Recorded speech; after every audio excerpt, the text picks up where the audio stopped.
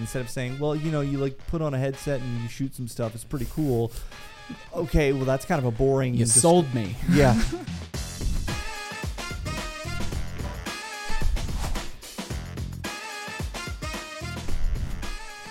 I'm Russ. And I'm Danny. And this is the Memory Makers Podcast. The show focused on helping you create amazing customer experiences and make more memories.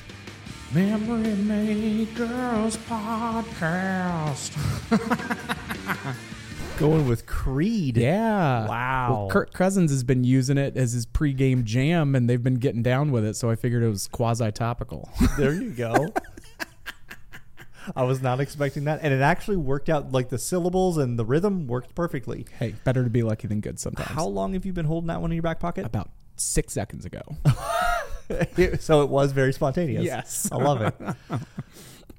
How are you doing, brother? I'm good. I'm here in the studio. Hey-yo. And Super why are we here together? Well, we've been circling the troops up. It's just that time of year where we're trying to do future planning and the IAPA season and all of that stuff. And we've just had such good success by bringing in multiple departments and the teams from out of the office into one space and making sure that we're looking at, hey, what's working, what's not, what do we need to be better at, what are some things that we want to be really dialed in on, how do we sharpen some of the tools. And so it's been a great couple of days having you in and having Scott in and others, and so I'm just been jazzed to get to see your shining face, friend.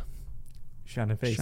Does that mean I'm too sweaty? Is that what you mean? No, I mean Mike needs to be better about getting you some base and some foundation. Okay. That's not on you. So it's not on you. It sounds like it's on me, but I don't know. Yeah, I'm going to insult you, but it's somebody else's fault. I didn't mean shiny in the physical sense. I meant like your aura. Ooh, the metaphorical sense. Yes. Okay. And once again, we are off the rails.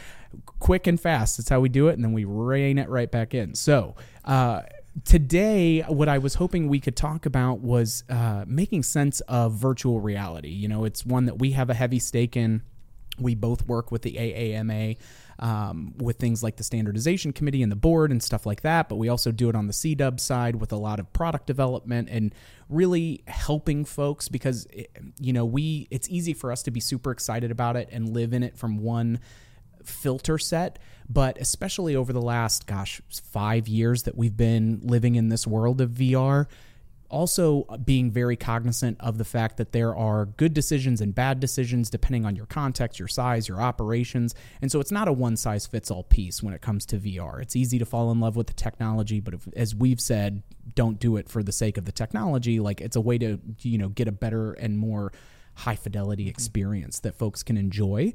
And so what I thought we would do is give a little bit of context of what we're seeing in the landscape these days. What are some good decision filters for you to be able to use as an operator so that way you can make a correct selection and you're not either outpunting your coverage or biting off more than you can chew, and you're going to have something that's actually going to translate for your guests. And so that's the goal and the intent. And I think we've got some good things to dive into here. One thing I'd like to add to that, you just mentioned the right selection. And what we mean by that is not saying this product is the right selection. It's understanding your operations, your goals, your abilities, and finding the right fit for you, which could be one, it could be multiples, and it might be none, right? It's just trying to find the path that makes sense for you. We want to give you the tools to make the most sense of that. 100%. And so, we're always big fans of, hey, contextual background info that helps kind of understand where we got to the landscape today.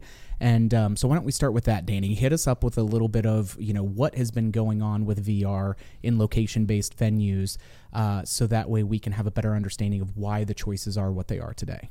So let's rewind the clocks a little bit to the first VR surge that happened in the 90s, and it was like a bottle rocket. It got really exciting, and then it just died out immediately. And there was a couple things that caused that. And number one is that the cost was very prohibitive for operators because the amount of money it would take to be able to put one of those attractions into your space was very high. Compound that with the fact that the throughput and capacity of those were extremely low. And then compound that one more time by the fact that the technology was very limited at the time. Yeah. So that created a bad recipe. Yeah. If we're being honest, if we think about the variables of an attraction. There were issues that stemmed from that, I guess you could say. But it died out, and it made a resurgence back in 2018-ish, right? And when that really started exploding again in location-based entertainment. And for the first couple of years, we had that question of like, well, is this going to be doomed to repeat the same pattern as we did in the 90s? And we were very bullish on VR, and we still are, and that has turned out to be the right bet. And there's a couple reasons for that. Number one is that the level of technology and immersion and what can be done is significantly better. It's smaller, it's more compact, it's more easy to manage for guests. It's at a much lower price point. The experience is better. There are more game options. Just across the board, there's a lot of things that improve the viability of VR within a location-based entertainment venue. And part of the reason, and if you've been paying attention to some of the things that we do from an educational standpoint, you've been watching this podcast, we talk about VR a fair bit. And part of the reason we do this is because we feel that it is going to be a big portion for this foreseeable future of an entertainment mix. And we like to educate people because very often VR can be lumped into this one category that's a monolith of VR either works or it doesn't, or I had a one bad experience with that thing that I tried, so all VR sucks. And I want to help give operators the tools to realize there's a lot of nuance. There's different categories, which we'll talk about in a minute. And even within those categories, there's tons of different product options. And it is not one monolith of like VR or not VR. There's a lot of nuance, and we want to help people have the tools to understand the right path forward for them. Absolutely. Well, side note, I need to use the word monolith more. So I love that. Thank you for that little gift. You're welcome. So let's see how many times you can drop that in the episode today. Oh man. Okay. Yeah, well, I shouldn't have done that. No, that was a bad mistake. No, we're not going to rewind. That. Yeah. Erase. Undo button. So when we look at any attraction, right, we start big and then we start dialing in. So the first thing that I wanted to make sure that we looked at was the VR customer alignment. And sometimes, whether it's go-karts or it's a dark ride or it's laser tag or it's whatever attraction that you're looking at, who are you trying to attract with this piece? Are you trying to go after more birthday party, action? Are you trying to go after something for a specific age or demographic? Is this something where, where are we actually looking to move the needle for? Are we trying to enhance a group that we're already serving well, but we know that this is really relevant for them? And so at first, it's easy to think, well, man, VR is for these people. And what we found is, and that there is not a monolith of customer type for where it's just one thing. We really see a nice split across age groups, men and women, and income ranges. And so by looking at some of these numbers and things that we see with those customer alignments, that then helps us start to be a little bit better at filtering out relevant VR options that will speak to them or, move that needle a little bit better.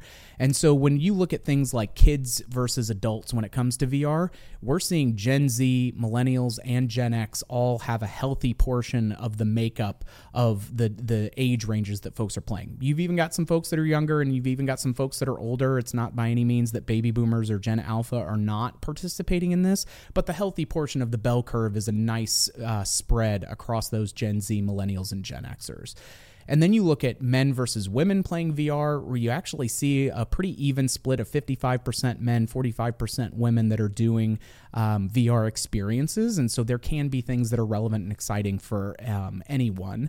And then income ranges as well. This doesn't have to be some huge price point piece that then you're going to be charging, $30 for an experience on. There's a variety of different types and styles of VR attractions that are good for what type of operations that you're setting up. But you even see low income makes up about 30% of the split, middle income makes up about 31%, and high income makes up about 39%, which makes sense a little bit when you look at it, of higher income areas having higher value attractions and things like that it skews. But to still see that relatively evenly distributed across the board, it is an encouraging factor of, okay, my market is not going to inherently preclude me from being able to offer this, but I still need to be considerate of who my audience is that I'm going after, so that way I can capitalize on that and have something that's really going to speak to my core group that I'm trying to get with this. And so the next thing that I think that, when we talk about these operational best practices is, okay, who am I trying to attract with this, like we've been talking about, and what does that mean? How do we start to bucket out, what's going to be a good thing for what I'm looking for, what's going to be a not so good thing that I'm looking for? And so, Danny, share with us a little bit of some of the styles of VR that we're seeing, some of the experiences or the product, all of those kind of 3 areas. So that way then we can, say, okay, if I'm going after this group and I want it to be, this type of an experience because I think it's going to translate to that group, like what are some of those frameworks that we can use? Start by thinking about what type of VR you're best suited to operate. And that is based upon the space that you have, the amount of labor you have available, the amount of effort that you want to put into operating it. And that's part of the equation that we have to understand. And so, when we think about there are different types of VR, and we've talked about this, the VR categories in a previous episode, and it's becoming more nuanced and the lines between them are blurring, but let's keep it super, super simple and say you've got arcade, you've got a hybrid attraction, which is larger than an arcade but requires staff but not like a huge full-on attraction, and then you've got free roam, which is much more the full-on attraction. And you can look at each of those things and say, okay, what are we best suited to operate? If you know that based upon the staff that you have both in quantity as well as the quality of staff and what they're capable of doing, I just don't think we're going to be able to consistently hit on the execution of a full free roam attraction, and I'm a little bit worried about the technology, and there's things that just don't feel like the right fit. Okay, well maybe you start looking at the other end of the spectrum and you look at arcade, because there's a lot of either non-staffed or very low staff arcade pieces out there that you can put into your arcade mix, very easy to operate. They can do very well in the arcade, and that's maybe where you start. And maybe sometime down the line you can look into growing into a different kind of VR.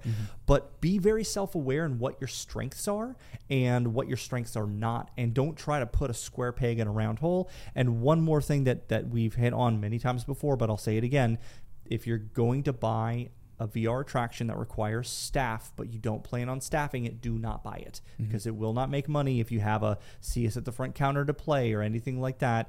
It's going to hurt your overall revenue potential. Big time. I had a conversation with Jack and Chris from Stars and Strikes in the past, and they had done some things like Hologate with us, and then we're moving away from that model because in conversations with them, they're like, we like the product, but what we're finding is from an operational standpoint, where our staffing levels are, and insert a couple of other variables here. It was like, for us, it makes sense to look at the arcade model because it's less taxing on the staffing side.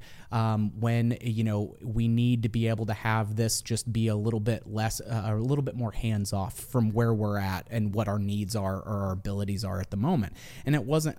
Clearly Jack and Chris and Stars and Strikes, like all of their locations and their team members do a great job, but it was them being self-sufficient of where we are right now. We're just not best suited to be running this. And so we want to get our hands around it. We want to, take a step back, look at some things like Rabbids or Kongs or VR Agent or those unattended VR pieces in an arcade or quasi unattended, they always take a little more TLC. So that was a really good self-aware choice that then they were making, because now they can enjoy the benefits of having some VR offerings, but they don't feel like they're overextended and have less friction that went along with it. And on the opposite end of the spectrum, you have someone like Andretti's Indoor Cardigan Games, and they are very bullish on VR. They have arcade, they have hybrid, they have free roam that they're adding, every different category, and they're leaning into that heavily because they understand they're suited to staff that well, and they know their goals and they know how they operate, and so it makes sense for them, right? Yeah. It's not going to be one answer that it's the right size, right fit for everybody. You have to kind of be understanding of your own operational best practices. And the last piece I'll hit on here, so we talked about what type of VR are you best suited to operate, what are the different categories, and then even within those categories, let's look at arcade as an example. Within arcade, you've got driver, shooter, explorer. You have these different kinds of VR experiences that live underneath that arcade umbrella, and finding out, okay, well, I know based upon the kind of mix that we already have in our arcade and maybe the type of audience that comes in and the age demographic that we want to hit, there are different things that you can look at within that realm. Well, and it would be something, hey, if we know that, I want to increase some things that are more friendly for women or young kids to play, I'm going to avoid some of the shooter games because that's just a little bit too much gore. There's some folks where it's, like a Frankie's Fun Park where it's like, hey, I just want to run zombies because that is what is printing money for us and that's what our market is asking for, versus someone else who's like, oh, no, I need a little bit more of an artistic, creative, exploratory type of an experience. Again, it's looking at what is the actual gameplay of the attraction, not even just the model style that it is, so that way we can find something that's actually going to ring the bell for the right people.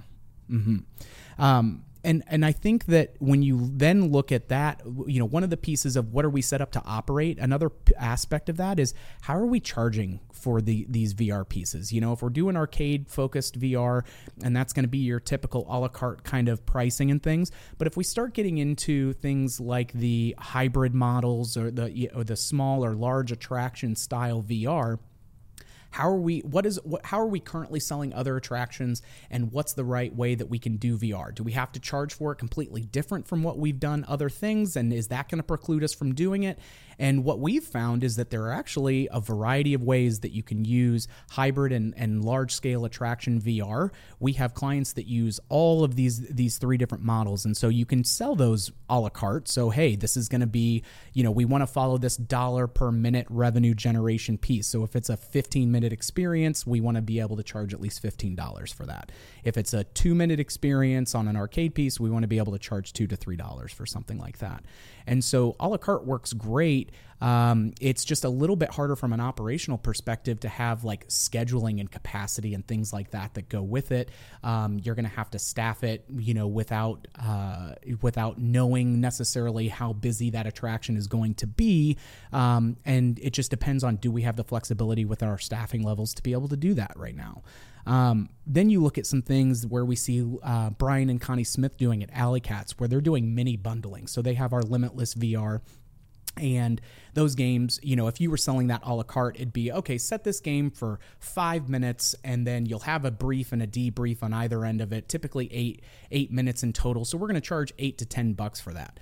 Alley Cats looked at that and said, okay, but I want to actually look at creating a little bit of a growing experience for folks. And so what they did, and as we were working with them, was, hey, we're going to actually do a 20-minute session or a 15-minute session, depending on what time of week it is, where we're going to have 3 mini games that are back to back to back. That way the guests can play it the first time, get oriented around the space, play it a second time, be able to utilize some more of the features and functions at a higher level, and then play it a third time to then be able to really have that sophisticated piece. And so that way it's that easy to learn but hard to master kind of rule that is so ubiquitous in our world. And so they are looking at, okay, great, I can still charge $20 for this if I want to be able to justify this, because now they're getting a longer experience overall, but they're also having a higher level of satisfaction. I don't have to worry about, multiple games being upsold. It made it, a one-time ask is getting them higher than what you would be for your a la carte kind of stuff. And so it's an easier lift for their front counter folks as well as their operational staff, because they're not debriefing and divesting in between as many sessions. So it just helps the trains run on time a little smoother for them.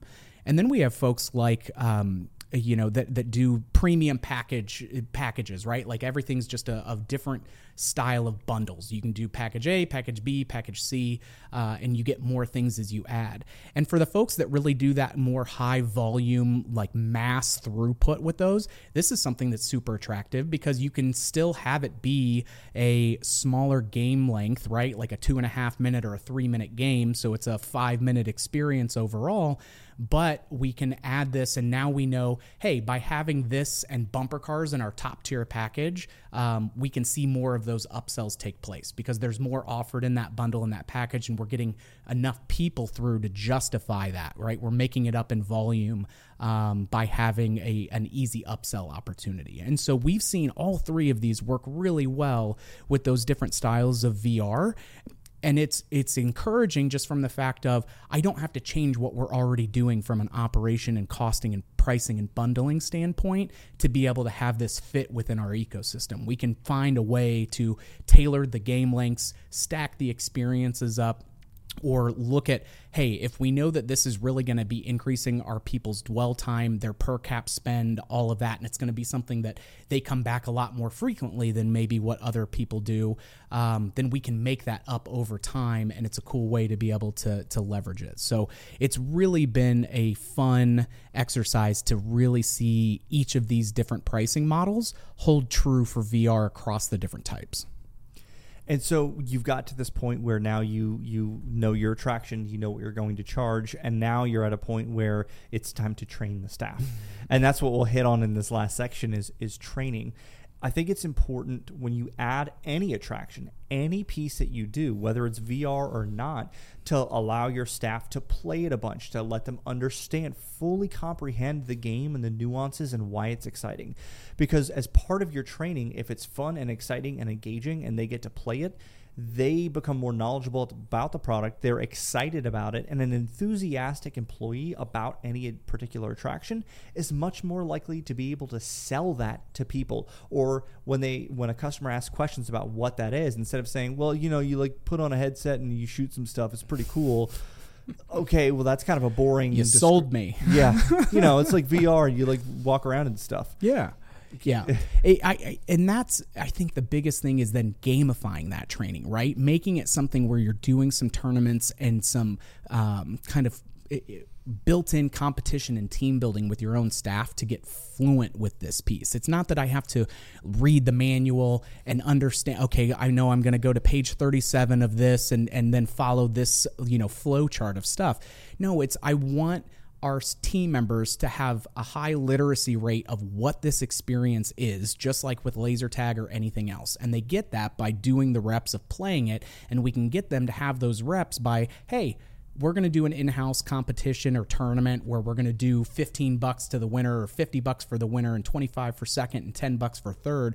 Like, those are some fun gamified pieces that anybody who's going through updated training practices is just grabbing onto with both hands. And it's so impactful because they're exposed to things not only from the player side, but then also the operating side. So if something does come up where you're like, oh, what's this mean? You know, what's this little message? Oh, I've seen this dozens of times now. All I have to do is, you know, restart that controller real quick and then boom, they're back in, as opposed to, oh no, stop, I haven't seen this before, I need to go find someone. It's that same pain point where if you're at a restaurant and you're like, oh, excuse me, can I get a side of this? And they're like, oh, I'm gonna have to go talk to a manager because it's not included kind of stuff. It's like, get rid of that noise and just get a little bit more comfortable by playing and doing the experience on both sides of operating it and playing it.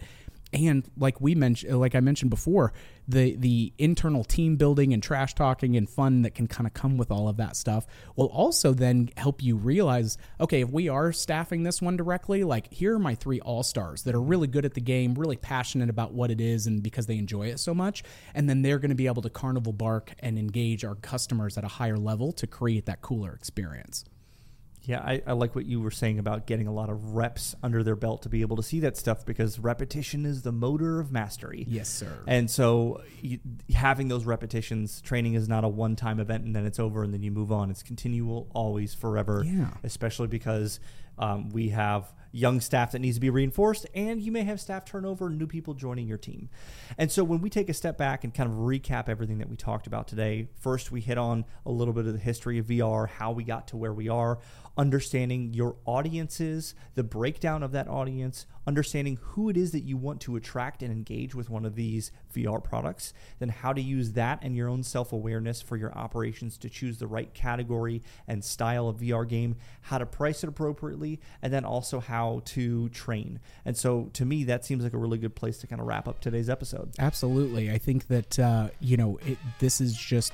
we got to keep feeding this beast so that way people can find the right path for them. So keep after it. It doesn't have to be the scary monster. A lot of these things are actually much more tackleable, if that's a word, to be able to do. So as always, we're going to continue to have new content coming out to you guys and really appreciate it. Any insights or things that you guys want to see us hone and focus in on and curate for you, we'll be happy to take that in and make sure that we're speaking your love language from that perspective. So stay tuned as we continue continue to add more and more to you in the coming weeks. If you like what you heard, don't forget to subscribe and leave us a review if you would. And those 5 stars are always appreciated. Please and thank you. If you've got ideas for future episode topics or guests that you'd like to see, follow us on social media and send us a DM. And as always, big shout out to Mikey Mike on the 1s and 2s running the Ultranet. Really appreciate all the work that he does behind the scenes for us here. And we will catch you on the next one, Troublemakers.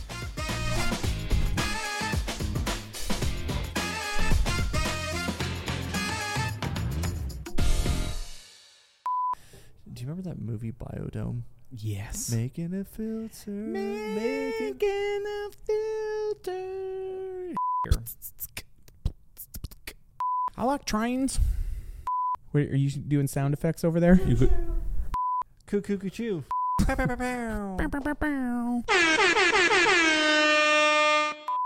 Are we recording? Yep. Oh, okay, cool. Cool. All right. I'm Russ. And I'm Danny. And this is the memory.